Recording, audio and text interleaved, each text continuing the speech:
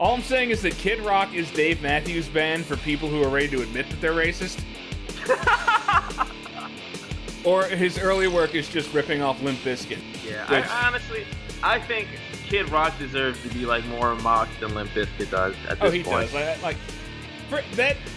The music did not age well, but Fred Durst was at least kind of pioneering a new thing at the time. You can say that Rage Against the Machine was doing it too, and Korn to some extent.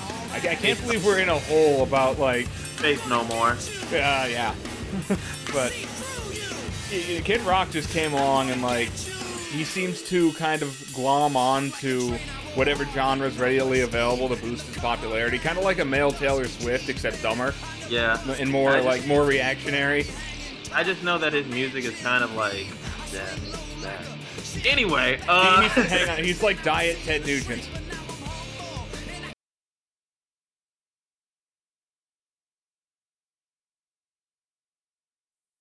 Enough about current year sadness. Let's talk about 2000s era sadness and relationship drama.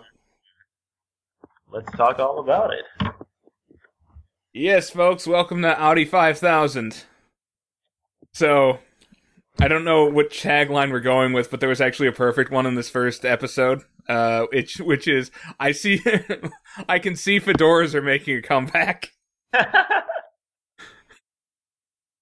It would probably be like, we should just do what they do when they, like, in this episode, just hype up the internet.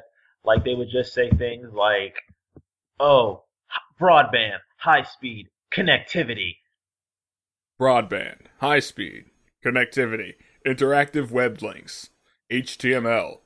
Angel Fire. America Online, Internet, Interactive Chatboard System. Goatsy. Goatsy.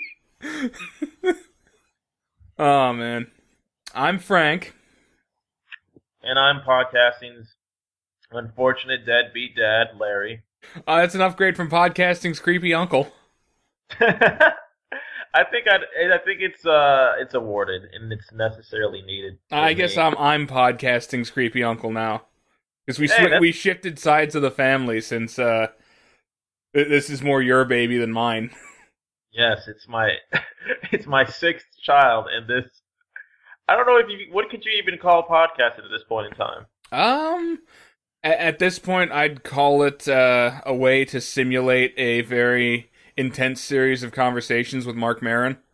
I look at podcasting as the free marketplace of ideas, witticism, wit, standards.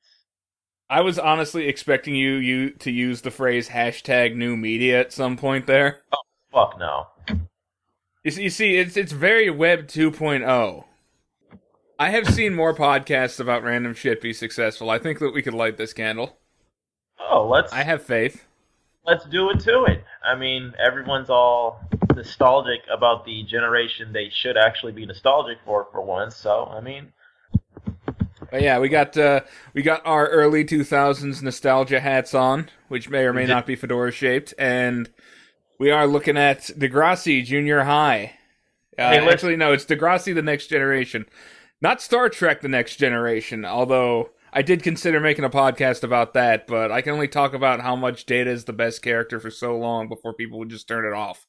Podcasting has actually been around pre the internet. It was actually called audio blogging, so that's been going on since like the 1980s, and it kind of caught on like once everyone got involved with the internet, digital audio players and shit like that. It got the name podcasting obviously through the Apple Podcast. Just throwing that little tidbit of info out there. Yeah, too bad it wasn't the Koan MP3 player casting. The Sansa MP3 radio or some shit. Yeah, Zunecasts. Let's take your mind back into a time before smartphones. Frank, put us in the mindset of the year 2001.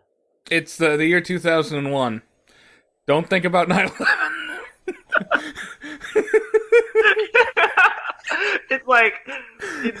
It's basically like the 90s are over, and we look onward unto the millennium, And then it's like not even a year into the millennium. Well, a year into the millennium, yes. And then it's like, boom. Yeah, that was the thing that kind of wrecked everything. Yep. But That's the funniest joke I've ever seen online. Was some guy comment? This was years ago. Someone was like, "It's almost like Americans think history started after 9/11." Damn. But anyway. But yeah, so early 2000s, you got really, really poor fashion choices.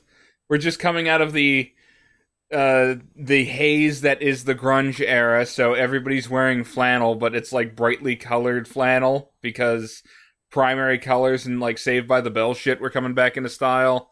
Everybody's listening to like Fred Durst and the Tony Hawk's Pro Skater soundtrack. Whoop whoop.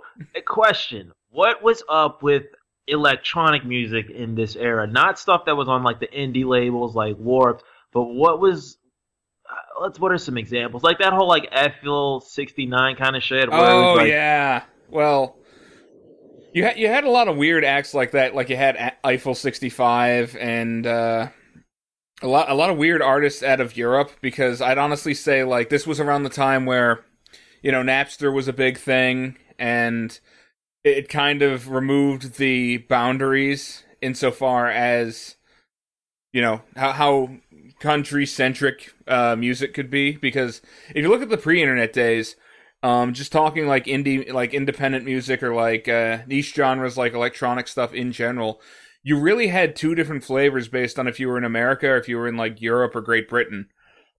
And they didn't really intermix because you couldn't, like, unless you intentionally imported stuff or just knew some awesome underground radio station or some shit. There wasn't a cross-pollination, but the internet kind of made it so it was the first time that people were actually seeking out new music.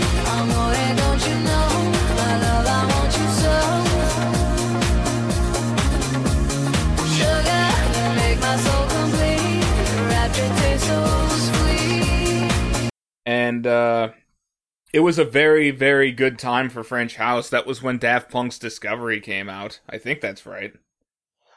Yeah, I think so. Also, do you think that everyone was more preoccupied with playing RuneScape, Frank? Dude, yes, unfortunately. I played that game for like 9 seconds, and I'm pretty sure that, like, some guy did the traditional thing of getting me out into the wilderness and then ganking me for all my stuff, and then I logged out.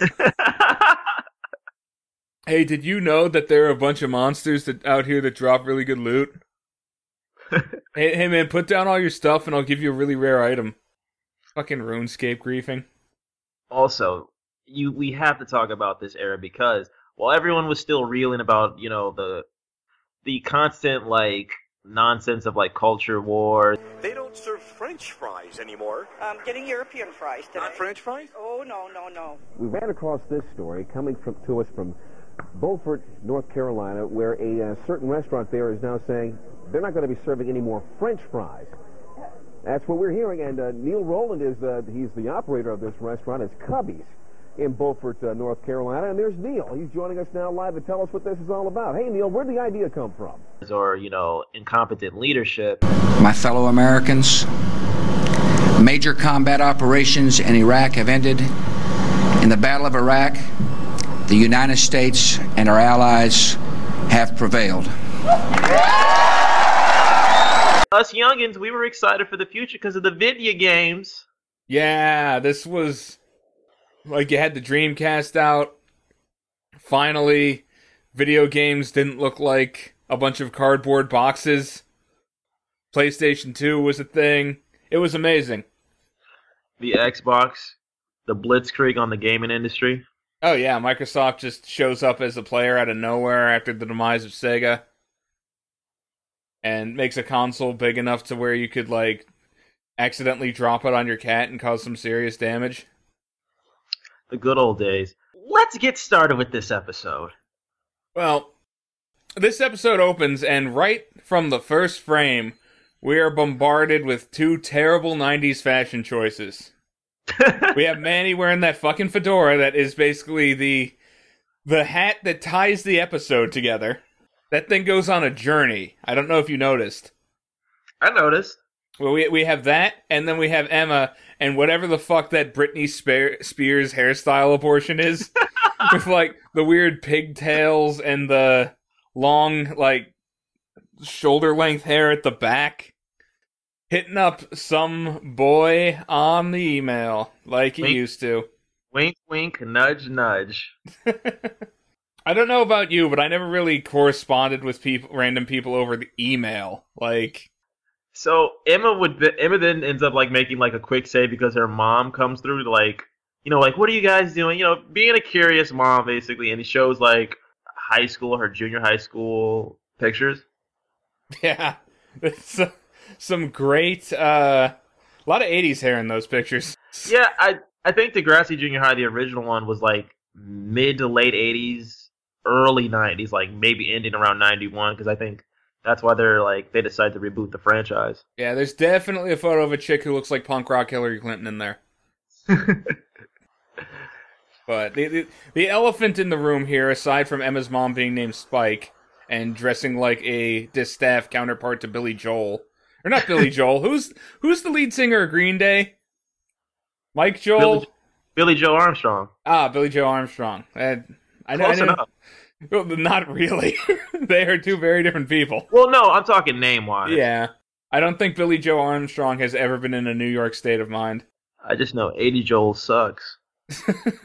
Emma's mom like starts like complaining to her like, hey, you should really clean your room, that kind of stuff, like typical mom. Get off the computer. I'm trying to look up boys. Go outside, have friends. Yeah, exist off the internet. This was before smartphones ruined everything. Fucking millennials. Definitely. Okay, fucking tree mail, son. Yeah, tree mail was not a real internet service. It was, however, the mail service in Survivor. Shouts to tree mail. And shouts to Joe Rogan, who has nothing to do with Survivor. I just realized. Anyway... Treemail's everyone's favorite email client because it flashes a gigantic fucking pop-up dead center in your screen whenever you get a message. Weep, weep, weep, weep, weep, weep, boyfriend alert. Creep alert, creep alert. We'll get into that. Yeah, this is definitely a stranger danger-centric episode. Yeah. I feel like it rises above the mold in a sense compared to like all the other ones I'm more familiar with. Yeah, it's definitely effective. I will leave it at that until we get to it, but... Yeah. So, Emma mentions that this kid Jordan got like apparently like 6,000 signatures for a reservation to be saved. Just hearing that is just like, it brings a little smile on my face because I'm like, that's just the early days of you lying on the internet, basically. Yeah, some my dad works for Nintendo shit right there. They're taking some stuff back to school because Emma's mom is like in charge of the high school reunion. Here we meet, quote unquote, JT. Who looks like the background extra in every Seth Green movie ever made. You can't make a 12-year-old a wake and bake stoner, but I feel like that's what they were trying to do. We then transition over, because here it focuses on one particular character, and that character is Joey. Joey here was also a member of the original Degrassi back in the late 80s, and we see that he's evolved into a car salesman. Yep, like, some sort of weird Pokemon evolution. And he has a car lot with a total of, I think, 3 cars on it. Like, one is, it looked like to me, I couldn't really tell, it looked like it might be an old Chrysler minivan. And then the 2 that are in frame are a new Beetle that he's trying to sell to another character, and a Mustang 2 in the background. And also the giant inflatable gorilla, a staple of every used car lot. See, Joey is selling this car to his old friend, who was named Lucy, who was also in the old show. That's the one retro name that I was missing. I got everyone else's. He goes, it's retro meets modern. And he only has 3 of them. And the Mustang 2 is his. And Lucy doesn't really look like the type who rolls around in a minivan. So new Beetle it is. That shit was in vogue. It was hot. You got Beetle Adventure Racing out. Everyone wanted one for reasons. You got the PT Cruiser for some reason, the ugliest car known to man. Oh God. Lucy starts dropping hints to Joey about, going back to the high school reunion. But the one thing she says to me that kind of rubs me the wrong way about it is, I checked the reunion website last night. You're not confirmed. I know. Joey, we're all sorry that your wife died, but it's been a year. I think that Julia'd be upset if she thought that you were cutting yourself off from people. Can we, why don't I go in, get the keys, and we'll go for a spin, okay? Angela, you wanna go for a spin? Your wife died. It's been a year. It's time to get over it. And I'm just like, sitting there. I was like, what the hell? A year is not enough time. That's something that you just don't get over usually. And he... Honestly, I felt like she was trying to smash. That's what I felt like. Really? Yeah. Like, until the whole sexual weird, like, well, not quasi-sexual rekindling between Joey and Kate, I was like, oh yeah, that's what's going on here. She rolls up on the lot with the pretense of, oh, I'm gonna buy a new Beetle. Oh and my then, God. nah, it's just, give me them digits. We're gonna go out to the bar. We're gonna get wasted. We're gonna get Canadian wasted. Yeah, we're gonna drink a bunch of Molson Rye, and then you're gonna take me back to the Joey Zone. Which is what he calls his probably 2-bedroom apartment. Yes, you know he does. I feel like Joey... but you know what, though? That does tie into your theory about the Mustang being his, though. Yeah, exactly. Like, he's like, I'm getting back out there. I need a cool car. You can get a Mustang, too, for $700, because nobody wants them. And chicks aren't going to know the difference. So, this scene ends with Joey, like... This is a dude who's legitimately pulling himself out of the social circle because his wife died. And that's totally something that happens, like...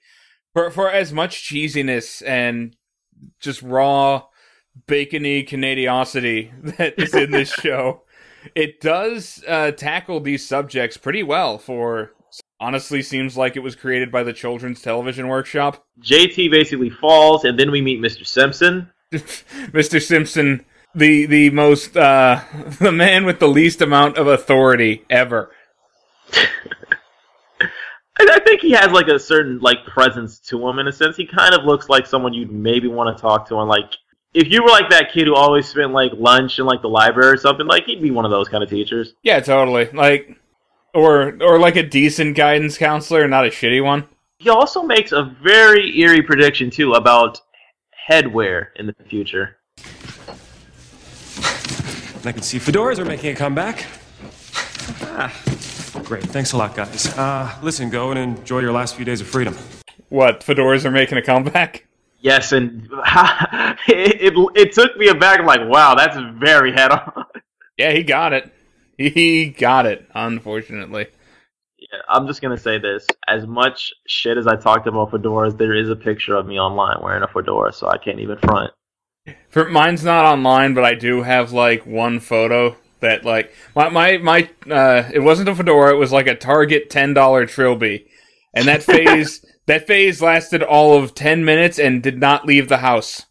I think I sent that photo to a female friend of mine at the time. She was like, what the fuck are you doing? And I was like, I don't know. And then I stopped. So yeah, we got, JT's walking in. You know, they're rolling up to the computer lab. Emma's still talking about her boyfriend. Emma, let's go.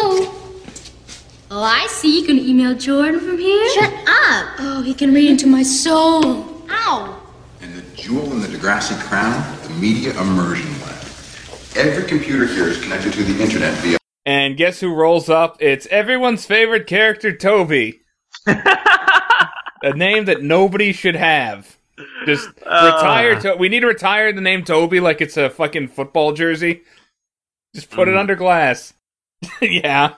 He just looks like that's that. Well, he looks like a fat Sean from Boy Meets World, but... Go ahead. One thing that struck me about him is, like, his shoes are enormous. I didn't even notice him at first. Like, it might be the high tops and the cargo shorts, which is totally a look that I would rock around that time if I knew what high tops were. Basically, I hate Toby because I hate myself at that time in my life, I guess. But he rolls up, and him and JT do their stupid summer camp jingle, like no one would ever do, ever. Toby? JT? Mickey Hickey Wampum! Mickey Hickey Yap! Mickey Hickey Wigwam! North Creek Summer Camp! Dude, what are you doing here? My dad moved. You know who Toby reminds me of, though? Who? Ralphie from A Christmas Story. Oh, man, I hate that movie and I hate that kid. One thing I noticed, just a weird observation, these first 2 episodes, Toby doesn't have glasses on. Ah, good eye, wink wink. Later episodes, you'll notice, like, JT comes off like he's meeting Manny and Emma for the first time, even though in this episode, they seem to have already been friends. Yeah, what we're saying is that we don't know where this episode fits in the Degrassi expanded universe. This might be a side story like Degrassi Gaiden. Toby, no shithead.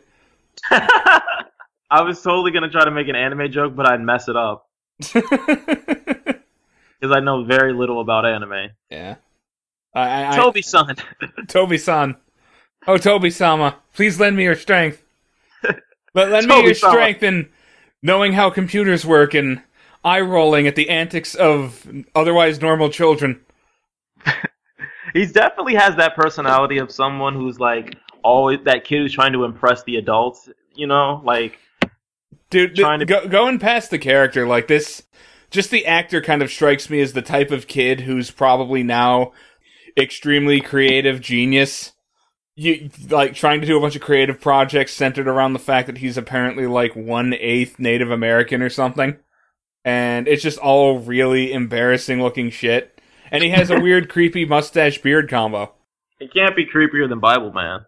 No, but nothing's creepier than Bible Man. I love the story of Bible Man because it's like, Bible Man was once on cocaine, and then he stopped with the power of the Lord Jesus Christ and became Bible Man. But then he had to stop being Bible Man because he went back to being on cocaine for a bit. And then they replaced him with a different actor.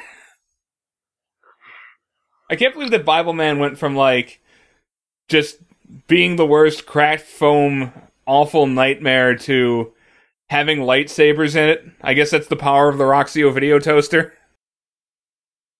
We go to the next scene where it's Emma's mom and her. This is basically Kate, and I'm having the notes where she was like, where I'm like, you can tell she's famous because she's riding in a limo and she's holding a cell phone that doesn't look like it's out of date. That, and she has the magazine cover that she's on at her feet in the limo, because we got to reestablish that magazine cover, which is the most overexposed cover shot I have ever seen, by the way. Like, there had to be someone on set who could have taken a better photo. It looks like a mugshot. It looks like the type of photo that gets taken at, like, the later parts of a 4th of July party where everyone's drunk and someone left the flash on.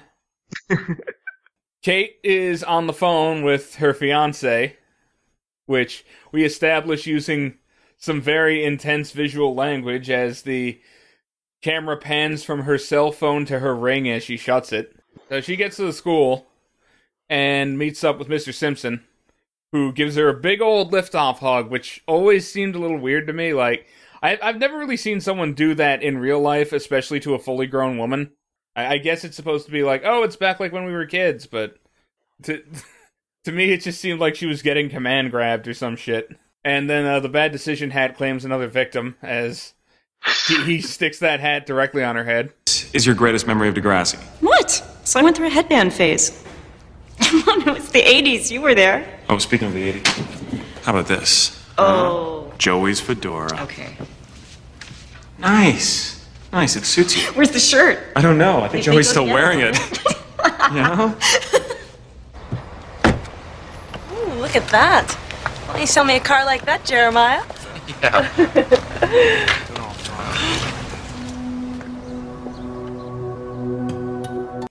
And then we get the weird, wistful look from, like, the school window from her to Joey. And that combined with the soundtrack seems like it's the start to a bad music video. I really want to use it to just start, like, a Vaporwave song or something. We'll have to put that in the episode.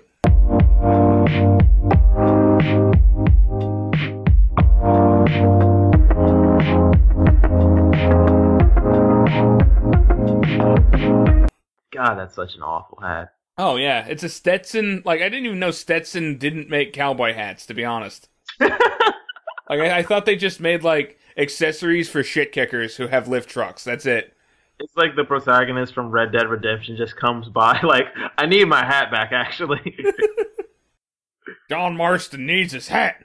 And like, we cut to, Joey comes in along with Lucy. Everybody's talking. There's more close-ups and dollying than Hackers. I believe, like, Joey and Kate's characters, they went through a very series of breakups in the original Degrassi, so maybe it's, like, hinting, like, maybe this is it. This is the final time they're going to be together. Oh, I get that, but it was just very, very distracting, very, very distracting camera work to me. Like, and very, very emblematic of the 90s. And the 90s and this genre of television, because I don't see that shit in Star Trek Deep Space Nine. No one's wheeling a camera around Captain Sisko. Sorry, Commander Sisko, because I'm in the early episodes, and for some reason they didn't make him a captain. Stationary, not handheld here. Yeah, totally. Just flat shots. We might dolly if they're walking, but we're dollying backwards if they are. How secure is the computer system in Degrassi? Because these Emma and Manny literally are already knocking the plastic off, and they're already logged onto the internet talking to Jordan. I just know that I can use the machine for porn. I type titties into the Googler, and it shows me titties. I don't know why my accent got vaguely Amish towards the end of that. Is that one of them jokes where it's supposed to indicate the person is dumb because they got a bit of a drawl? Yeah, a little bit. I don't know. I suppose that's exposing my own internal biases towards people of a southern persuasion. Or the Midwest, because let's be honest. I grew up in St. Joseph, Missouri. I have a right to talk like a redneck. We hit the kids on the playground, and I feel like this scene to me is what solidifies this as one of my favorite shows, because I feel like they nailed like being in middle school, being kind of a smartass, being kind of whimsical about life at that age. They nailed it with this scene here, either like through JT and through Toby, and just how it ends essentially. Oh yeah. One thing I did notice, just that kind of amused me. I don't know, like between the stick thing that he's carrying and the squirt gun, and the way he's holding it, it totally looks like JT's just rolling up with a bong. It's like big smile on his face. And I was thinking, I'm sure that just predicted a lot of that kid's college years. He would definitely be the kid who brags about knowing SoundCloud rappers. He knew what sad boys were before anybody else. He's the guy who basically would rob you for your Supreme hoodie. He's walking around in knockoff Yeezys. Hey guys, I'll see you tomorrow. JT, no, stop! Someone stop them! Those are my fake Yeezys. Like they're at the playground, but they're just talking. For the most of it, it kind of illustrates how these kids are at the border between childhood and teenagerdom, because they're all like 12, which is a very, very awkward time when you're growing up. It was for all of us. Oh yeah, I show me a confident 12-year-old, and I'll show you someone who's probably a sociopath. I'm just gonna say that's one of those kids that would emphasize, no, I'm 12 and a half. Like, how are you 12 and a half of something? You're 12 and I don't really give a shit, kid. Go back to your fucking Pokemons. Go back to your Pokemans and play your video games, son. I don't care. I'm just pissed off because my dad stole my freaking Power Man 5000 CD. It's mine. I can't believe you didn't know the name of the lead singer of that band. No, I was joking. I knew who that was. Oh, good. You can't not know who Spider Zombie is. That's the greatest name on the face of the earth. The next scene that we hop over to is it's actually Spike and Kate at the computer in Emma's room, and we see them like just checking out the reunion website, getting all excited. Spike is checking the rock that's on Kate's hand, and basically when she says like, I can't wait to meet Keith, and she goes, he's got great taste in jewelry, I think that's the weirdest thing to say to somebody. Also with the whole grabbing of the hands thing and the camera angles, I was like, there's some legitimate sexual tension in this scene. That or it's like it's jealousy. Like, yeah, it's this weird warped jealousy. Kind of like a weird Mean Girls vibe. Then Emma rolls up. Why are you on my computer? Excuse me, our computer? You're on the reunion site again? Next time, can we try asking before trespassing? Next time, could we be more polite to our guest? Caitlin Ryan. It's rude as shit. Oh, God. She's like, next time, can we try asking instead of trespassing? Which would have earned a shut the fuck up from my parents, if not worse. God. I couldn't even conceive of thinking of saying something like that. It'd just be quiet. Can I get on the internet? Yeah, totally. Like, who paid for the computer? Who's paying for the electricity that goes through the computer? What are you doing? You didn't buy this with nickels that you got off of making a lemonade stand. This is an E-Machines 500 series. It is never obsolete. That's what it says on the sticker. You got to pay good money for that. That's at least $300. My thing is, it's like, but I like how Emma shows her knowledge about is she's knowledgeable about computers, but yet she assumes her mom hacked into her email. And it's like, it's one of those cliches that I feel like TV has had this for years. Like, TV had no clue what hacking actually was until, like, Mr. Robot. It's like, no, you were still signed in and I clicked on it. Like, I couldn't hack a toaster. She didn't even do that. She was just making a joke. Right, and it's like, the rudeness of Emma just bugs the shit out of me.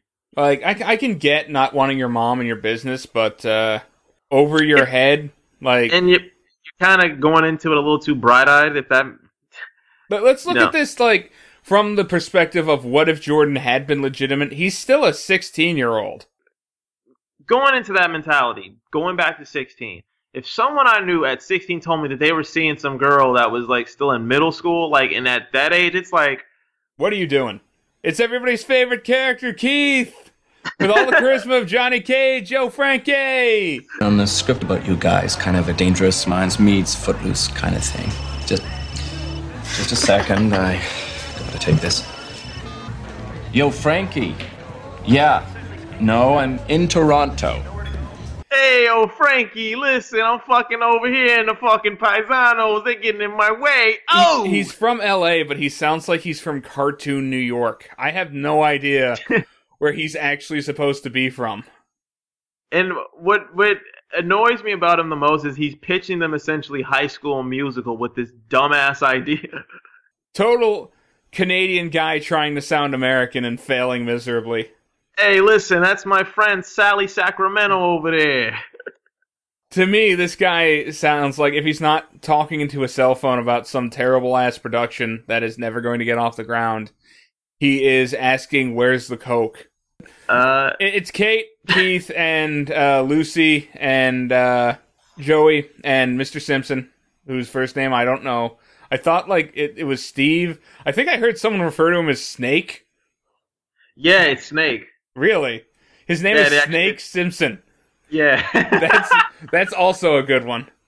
But this whole conversation they're having is basically www.expositiondump.com. You show every week the situations you get yourself into. You're amazingly brave. Brave? So what about you? What about me?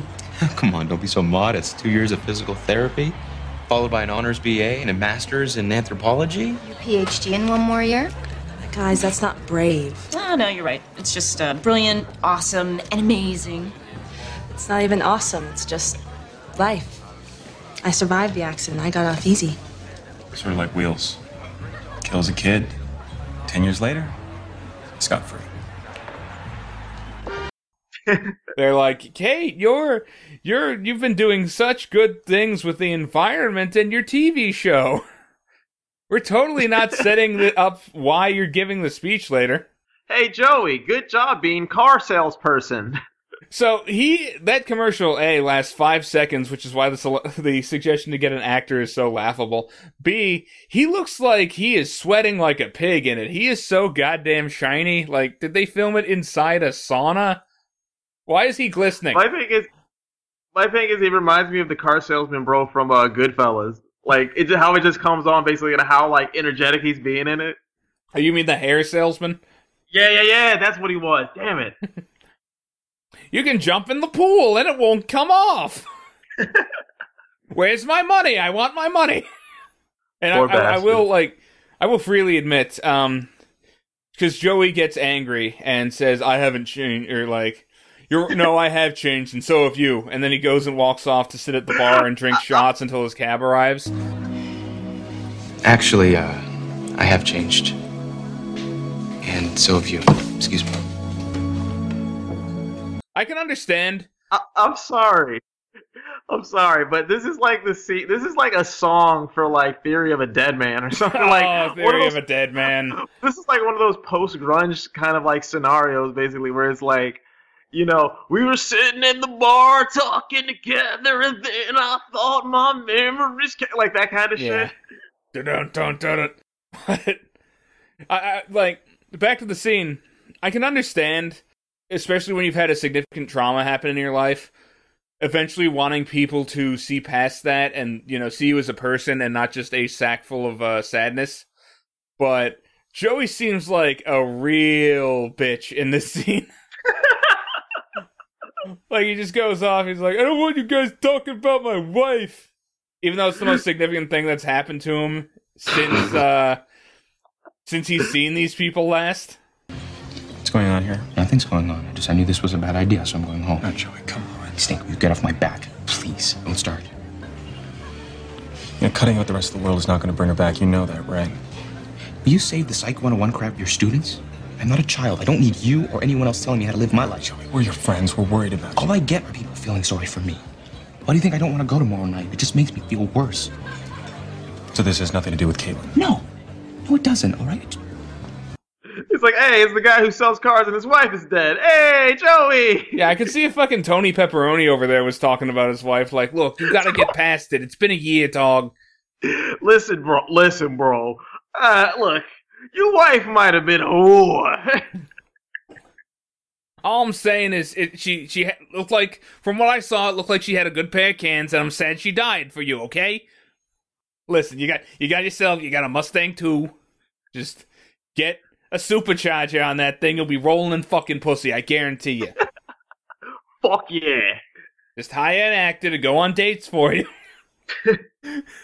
Snake Simpson, everyone's favorite WWE wrestler, comes over to Joey, tries to talk to him, like, "Dude, what are you doing? Like, these are your friends, we're over here, we're here for you, stop being such an asshole."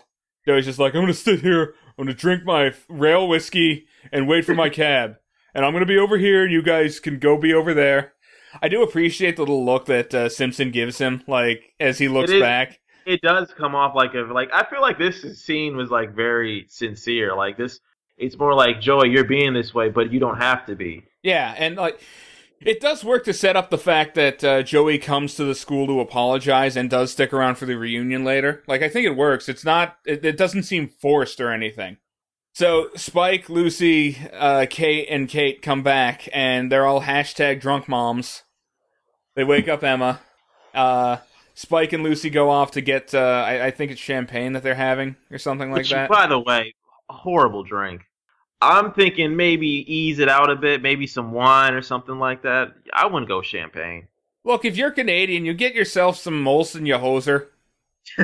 I don't know what these women are doing. Hey, look, you don't like champagne? Fuck off. Just not drinking the beer of choice, the national beer of Canada. Anyway, so Kate goes to talk to Emma, who's on the stairs because she got woke up, and she unknowingly gives the worst advice ever. Can I ask you something? Sure. Let me guess. Your boyfriend? My friends don't think I should be with him. Well, what do you think? I mean, do you like him? Yeah, we get along so great.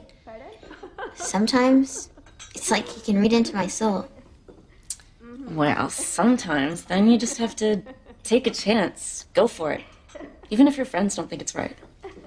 Like what you do for the environment? Yeah, exactly. If my family had their way, I'd be working in an office right now, somewhere on Bay Street. Oh, what an awful thought. In this scene, but she can't really be unknowingly. She can't be faulted because Emma frames potential rapist as just some relationship issues. And even then, if I was Kate, I'm like, wait, why is a 12-year-old talking to me about this? Oh yeah, totally. Like, but she's drunk, and oh, you're so adult, whatever. I can see it happening. That and, you know, they're Canadian. They're like, they're already talking about having sex and shit. Not doing it, but talking about it. Yeah, I kind of feel, this is something also that I feel like a lot of American shows kind of miss. I think I can really think of only like maybe one or two TV shows where I kind of felt like the adults were the adults, but they weren't like, I'm the adult, so therefore I am right and I am wise. Because I feel like that's what's like the disconnect with like a lot of TV shows centered around like teenagers, basically. Yeah, well, the problem is like if you look at this show's kind of contemporaries, I'd say, which takes me back to like Boy Meets World. Boy Meets World, Corey's parents essentially existed as a system of dispensing just the right thing to do, and it was up to him to listen to it. And then Mr. Feeney was essentially a sounding board who would always steer him in that direction. There was no back and forth. There was no interacting as a quasi-equal or anything.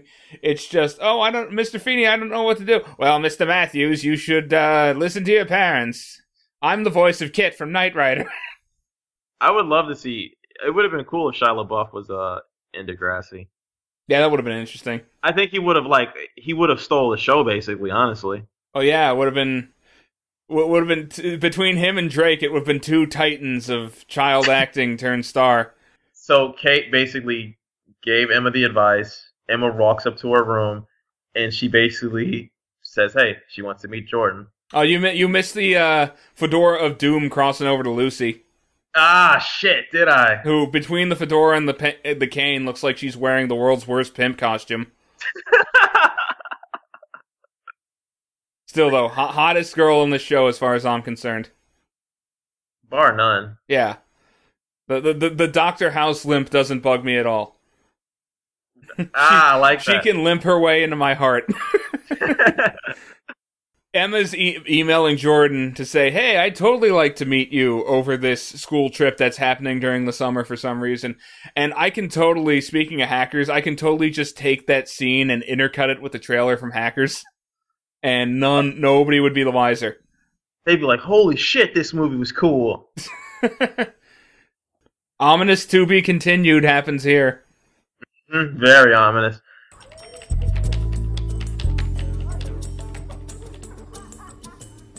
Sometimes you just go for it.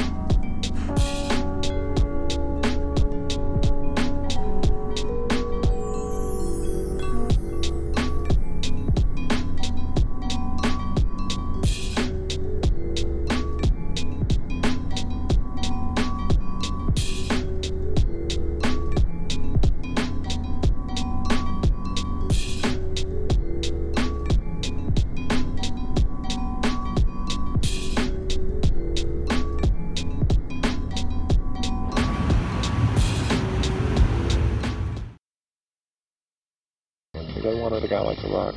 Powerful, exhilarating, cutting edge. That's everything that the Xbox is. Okay, so quick question, Bill. You know, this thing, it's It's unbelievable. It's certainly a breakthrough. It's going to be amazing. You know, it does everything broadband, DVD capabilities. Sound is going to be incredible. I just want to know, is it karaoke capable? You betcha. Well, all joking aside, Bill Gates was real cool. He's a real cool guy. So, Emma's mom didn't go to the prom because she had her mom graduated class of 91, so Emma's mom was the single mom who had a kid, basically. Yeah, and that's why she's so young, finger quotes, because that actress totally isn't. I'm not saying that they look bad, they just don't look that age. She definitely looks like an early 30s. Like, I know that, depending on who I talk to, people will be like, oh, you're probably over 30, but I'm also, fat and dumpy, so that doesn't count. Speaking of age, that, made this show pop off a lot better than other shows.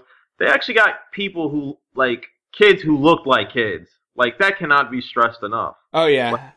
Spike dressing like a normal human being for once, and not good Charlotte fan 420 on AOL.com. So we're back to Keith, who's not wearing his glasses now, and I'm pretty sure that he's cross-eyed, and also he looks like Screech from Saved by the Bell. He looks vaguely like an emaciated Ray Liotta. Yeah, or from afar, he looks like he could be Al Pacino, from afar. He's playing some guy named Joey Fingers or something. Joey Baseballs? Yeah, totally, Joey Baseballs. We're at the reunion, and we see Kate wearing eyeliner that is definitely a choice not normally seen outside of anime cosplays these days. That it's just with the white on the corners, it was really odd. It's very Britney Spears Pepsi commercial. Yeah, I'd say it's even distracting in a sense, to be honest with you. A little bit, yeah. It's the one thing that takes between that and the "May I speak to your manager" haircut that is excusable in this era because everybody had one. Then I'll leave the wine mom jokes to you because you had the best ones. We have a wine mom roll up on Joey, trying to once again someone trying to get it in on Joey, trying to get to the Joey zone. I look at it like this. I feel like because he's such a nice, likable guy, I think that's why people like him. Yeah, he's nice, likable. He's, he's a widower, and that's always very disarming. And he has a daughter that he's raising. He has a nice, hot-ass Mustang, too. Hey, listen, I'm going to play a rap tape. You like Jay-Z? And that... The episode is cut so that what Emma's doing and the reunion is interspersed, but we're going to cover them separately to keep it simpler. So, right.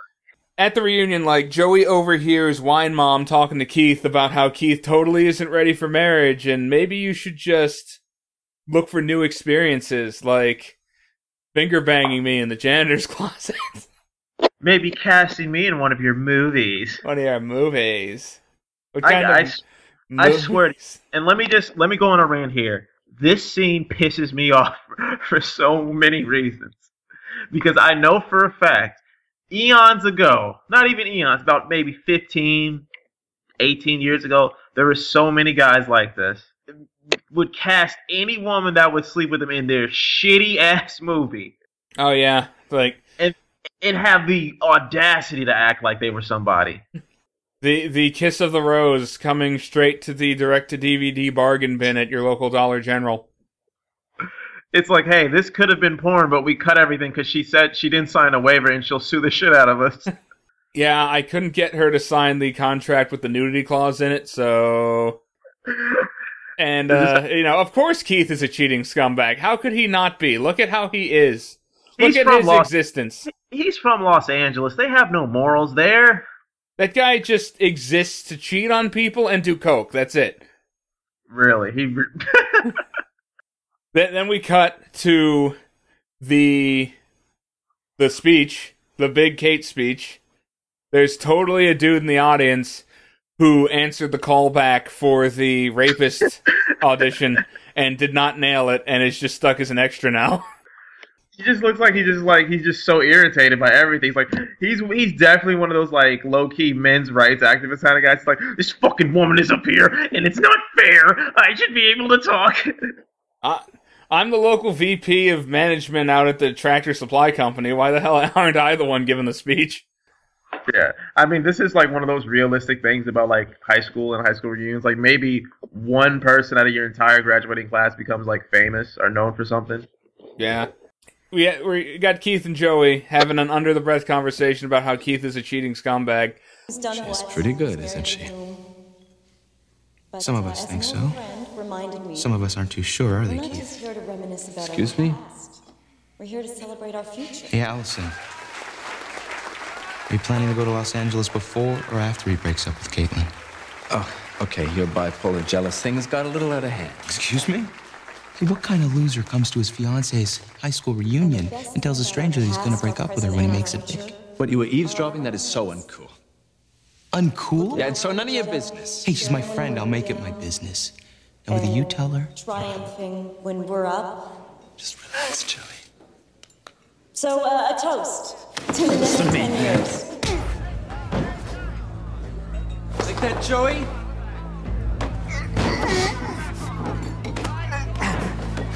Joey!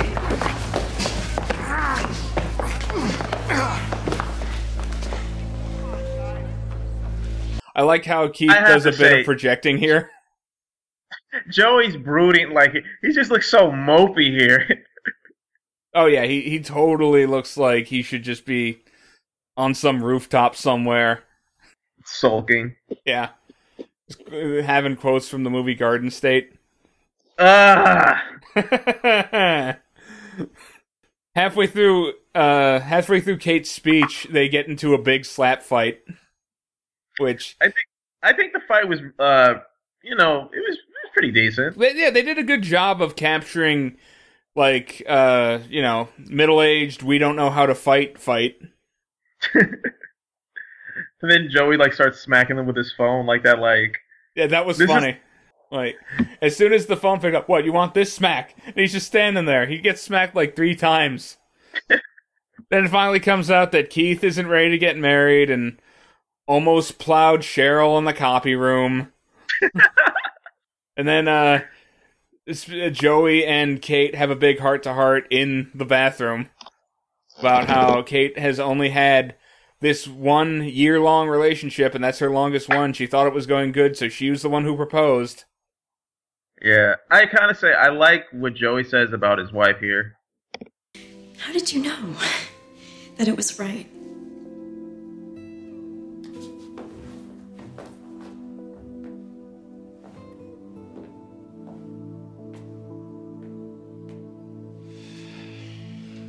I love that she called me Joe. Her hair smelled like rain. And she always made me laugh. It comes off kind of corny, but I think it comes off more realistic if anything. Like, you do kind of care about, like, those small little things about someone. Yeah, that is how you know that, like, that's the real stuff. Definitely. I felt like they hit it pretty well. I wrote down, I wonder if this is going to be some Ross and Rachel bullshit with Joey and Kate. I have no idea. And now it's time for everyone's favorite plot arc, Emma meeting Jordan. Parental advisory. I'll add it in the beginning of the episode. Yeah, trigger warning may contain rapist. Deadass. Deadass. No pun intended, damn it. We're back to where her mom's leaving. I can get why Emma lies to her mom about meeting this dude, because, something very shaky for a 12-year-old to be doing, and Emma's smart enough to understand that, even if Jordan's 16. But what I don't get is why she lies to Manny about it, because, like, her, JT, and Toby give, like, all of their objections about it, but it doesn't seem like a thing that they would actively try to stop her from doing. So, I think that her lying was just an added layer of stupidity on the cake. So she's going to a hotel, even though she was like, oh yeah, I'll totally meet him in a public place. Which she kind of did, but it's like still though that's a no. Yeah, like even if I had a date that was like, "Hey, meet me at this hotel," and I hadn't met them before, I would think that's kind of weird. One thing I've noticed is when you're growing up, a year is a big difference, like between just for who your peer group is and who you interact with and who you feel comfortable interacting with. But as I age, like it doesn't matter anymore. Like, there could be, 10-year gaps, and I'm still hanging with people. I think it's, especially for us, it's more, for the better. Like, I think some people have it kind of warped. Like, once you get older, you're supposed to not have friends or reconnect or want to meet people. It's kind of weird. Emma's at the hotel, and Mr. Nystrom rolls up. And this actor seems like the type of sleaze you'd see in a knockoff Girls Gone Wild video. He looks like the cool youth pastor. Right, like someone Kirk Cameron would be hanging out with. Oh, totally. Like he's like one of those skaters for Christ kind of guys. Like you see him on a skateboard, but he's got like a POD shirt on. Yeah. You see him on a skateboard with like a Jesus fish on it. Hey kids, I'm shredding for the Lord. He just does an ollie and he thinks he's like the shit. Let's rap about Christ. He's definitely has the look of like in those TV shows or those movies of like the white teacher. They go into like a school like with most like students of color. Like the first thing he does is he takes a chair, he turns it backwards and sits in it and turns his hat backwards. Fucking dork. I get some sick air out there, but the only person who can heal the sickness in your heart is Jesus Christ. Come on, dude. Let's bond this hill and talk about God. Come on, dude. Look at all the splendor that you could just shred on that is only here due to the Lord's bounty.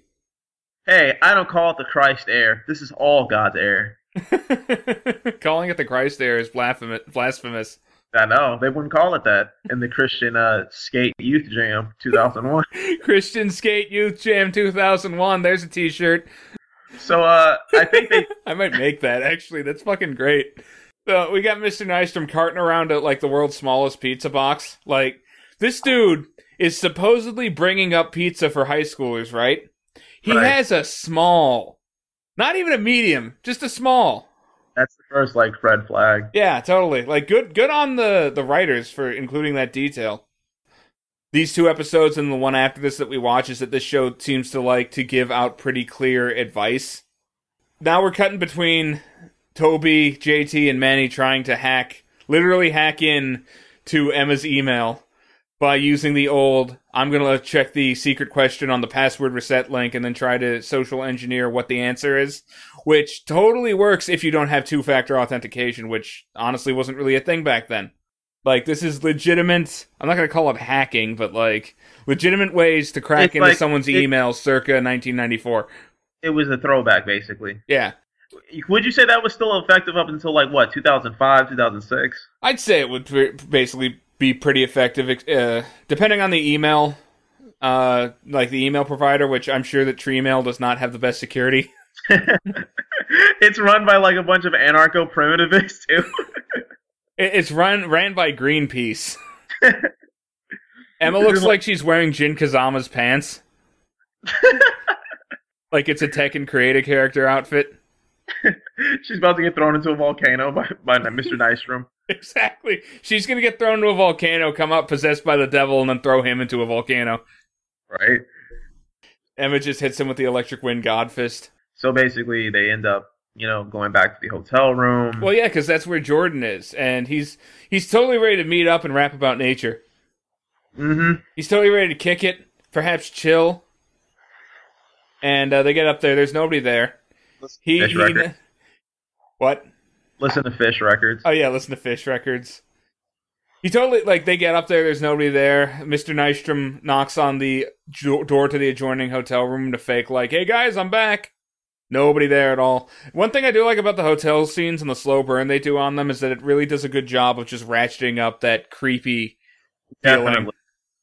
And I kind of feel like he didn't overact either. Oh, no, he plays it real well. He's not, the thing is, He's creepy in what he's doing, but he's not acting creepy, if that makes any sense. Right. Because in all honesty, most people would, like, if you saw them, you would think they knew each other, essentially. Yeah, essentially. Like, you know, he has pizza, whatever. That guy, like I said, he looks like the cool youth pastor, so no one would bat an eye. Emma sits down. They start having some pizza, or at least Mr. Nystrom does. Right. You're going to notice the goof later on. Yeah, I was actually impressed that there was pizza in that box, to be honest. Emma figures out, she does a good job of figuring out what's up and a terrible job of unlocking the door. I'm going to stick up for Emma here. I feel like when you're in a hurry, right? You know how you fuck up or miss certain things when you're in a hurry trying to leave? It's kind of the same way. Yeah, that and, like, she's young, she might not be familiar with, like, how hotel locks work and shit. And if that guy locked both locks, like, he's gonna have enough time to hop over to the bed and get to her. And I do like the little detail of, like, the guy has her bag, so she does not have the cell phone in the bathroom. Joey, during the high school reunion thing, Joey says, what kind of a loser comes to his fiance's high school reunion and tries to, like, fuck another chick or something? That sentence should have ended at, what kind of loser comes to his fiance's high school reunion?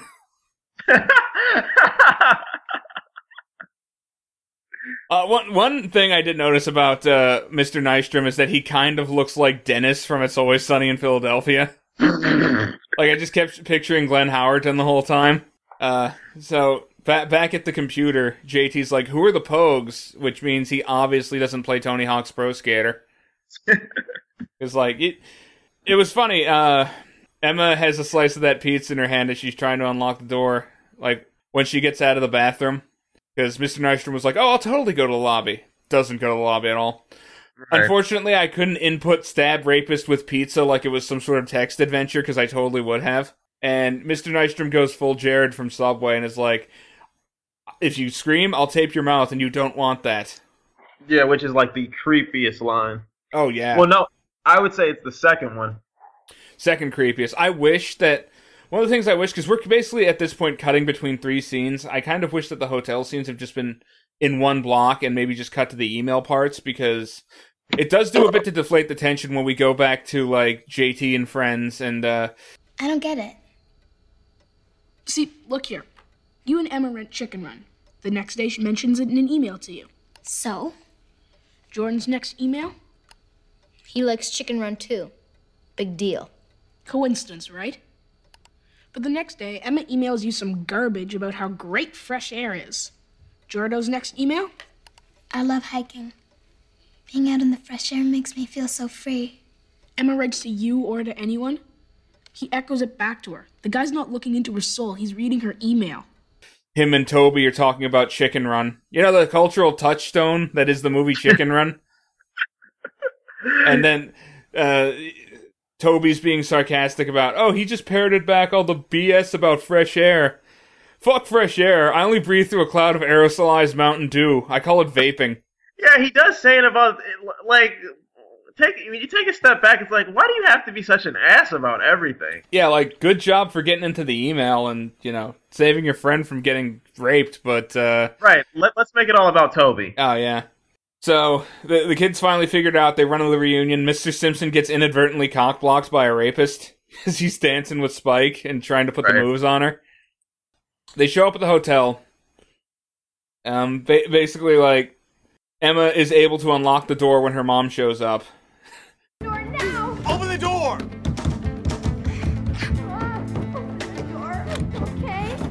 Are you in there? Are you okay?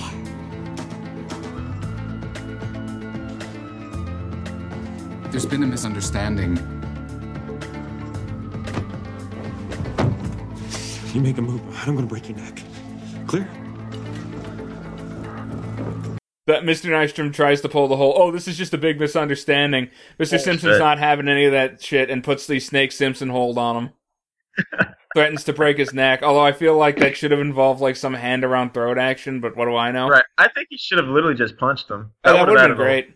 Also, you did mention that you felt like Mr. Simpson looked creepier than Mr. Nystrom. I do think that, like, especially in that scene, like, if I were the cops roll up, I'd be like, which one's the rapist, man? That they get that whole thing resolved. They cut back to what I assume is a police detective taking Emma's computer for evidence, which is weird because all her correspondence with the guy was via email, which should just be like subpoenaing the server for the emails.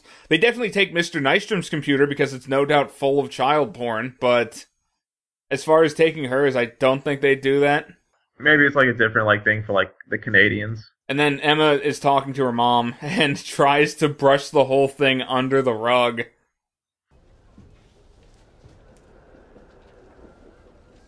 I'm sorry I ruined your reunion. I hope you had some fun last night. How could you do that, Emma? How could you do something so incredibly stupid? I made a mistake. A mistake? You could have been killed. You've never made a mistake before? Like maybe having me? It's not the same thing. I screwed up. I'm a dumb kid. No, you're not dumb. That's what's so confusing.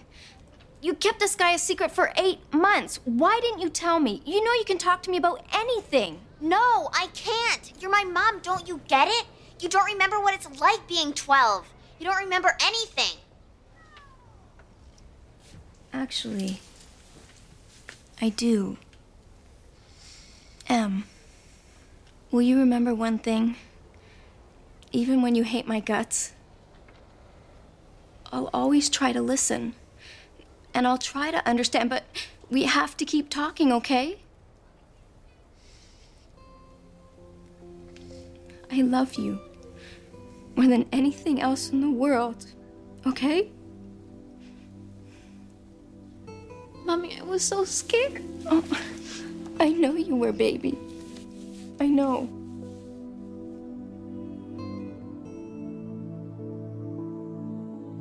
Yeah, you can't do that. Like, you almost could have gotten killed. Like, seriously. Yeah, it's shit. Like, own up. I'm sorry, you have to own that shit. They eventually, like, break down. Emma's like, you don't remember what it was like to be 12. Which, Spike's pretty young. Like, no, not at this. She's supposed to be, like, late 20s. Oh, okay, so maybe, like, 28, but still. But, yeah, I mean, I think, but still, like, that's not a good excuse at all. It's like, no, that's beyond the point. Yeah. You know? Like, you almost could have died. And eventually Emma gets it, and they have the heartfelt, emotional catharsis that is the mother-daughter cry hug. And the episode ends with everyone learning, hey, people lie on the internet, kids. Don't be thinking that all that glitters is gold on the internet. After that emotional catharsis, are you ready to move on? Yeah, Jesus Christ. Oh, my God. Let me go get a beer. So, Mr. Simpson, you admit you grabbed her can. What do you have to say in your defense? Mr. Simpson, your silence will only incriminate you further. No, Mr. Simpson, don't take your anger out on me. Get back, get back! Mr. Simpson, no! Dramatization may not have happened.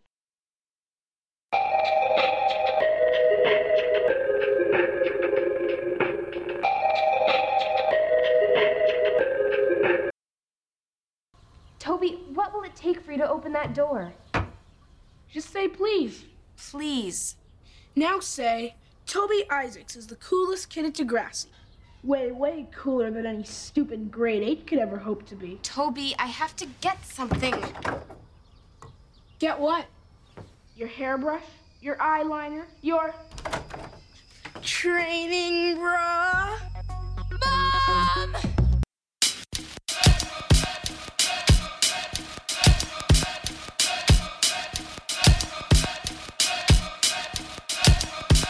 First I wake up, thinking of a plan to get my cake up. Cause I can't pay the rent with school papers. I need 2 acres and more. I know how it feel woken out the dough. Pockets out the dough, be on the floor. We smoking indo, but we out though. Adios, my ODO's getting me that OD dough on the Range Road. Mahogany color clothing, my hog in the road. Drive slow, cruising down memory lane. Before I hit the streets, have my melody playing. Creative juice fly with my melody sing. Headed between clouds, I think I'm married to Jay. I remember the days where I forever complained. That's way before they started paying, I was in pain. Sick in the brain like I never met the physics yet. Only live for sex, so my metaphysics intellect. Sweet dreams stuck in the 90s. 90s babies, it's a matter of timing. Sweet dreams, my nigga. I wish you sweet dreams, my nigga. Sweet dreams stuck in the 90s. 90s babies, it's a matter of time. And time's not rewinding. Yeah. Round two, about half of this loud dude. Don't let them hounds stoop and get soundproof. High frequency sounds too at static spot over serious static shots. Scrap finals over them static pops. I'm a fanatic flop, but a sporadic guy. Never chat a lie, just pass the lie. God the youth, stand with the truth, nigga. Nothing less when the play button press. Kill switches, fill it, hit your chest and meet your death. If I'm caught on the fence, no, he'll hit ya. Yes, true vets keeps it real with ya. Build with ya, show you the real picture. Only keep the ones around that suffer for meals with ya. Cause when them suckers see you suffer and your cake getting richer, your pockets getting thicker, that's when they want you to remember a nigga. But when I handed you the tape, you couldn't remember to listen. Sweet dreams stuck in the 90s. 90s babies, it's a matter of time. I wish you sweet dreams, my nigga. Sweet dreams stuck in the 90s. 90s babies, it's a matter of time. And time's not rewinding. Been on my grind, I keep it 50-50, that's 100 on the rail, no balance scale, still trippy. Where I live is either you no talent swell and sell records, or no talent well, we still sell for the record. Somehow the rap game remind me of the trap game. In fact, it's the exact same, and these tracks is my crack cane. And if you listening to you with fame, our music is the cure like some vaccines. I signed it to the course, so stop vaccine. Got the blueprints to the game, but I read it as king. There's 47 ways to get this green. One is being an enslaved being, the other's dreams. Red pill or blue beam. I can't sit still, I'm too lean, nigga. Rush my bill on new beans. Niggas on my tail now that I blue green. Sweet dreams stuck in the 90s. 90s babies, it's a matter of time. It's a matter of time. It's a matter of time. Sweet dreams stuck in the 90s, nigga. Stuck in the 90s, nigga. You just stuck in the 90s, nigga.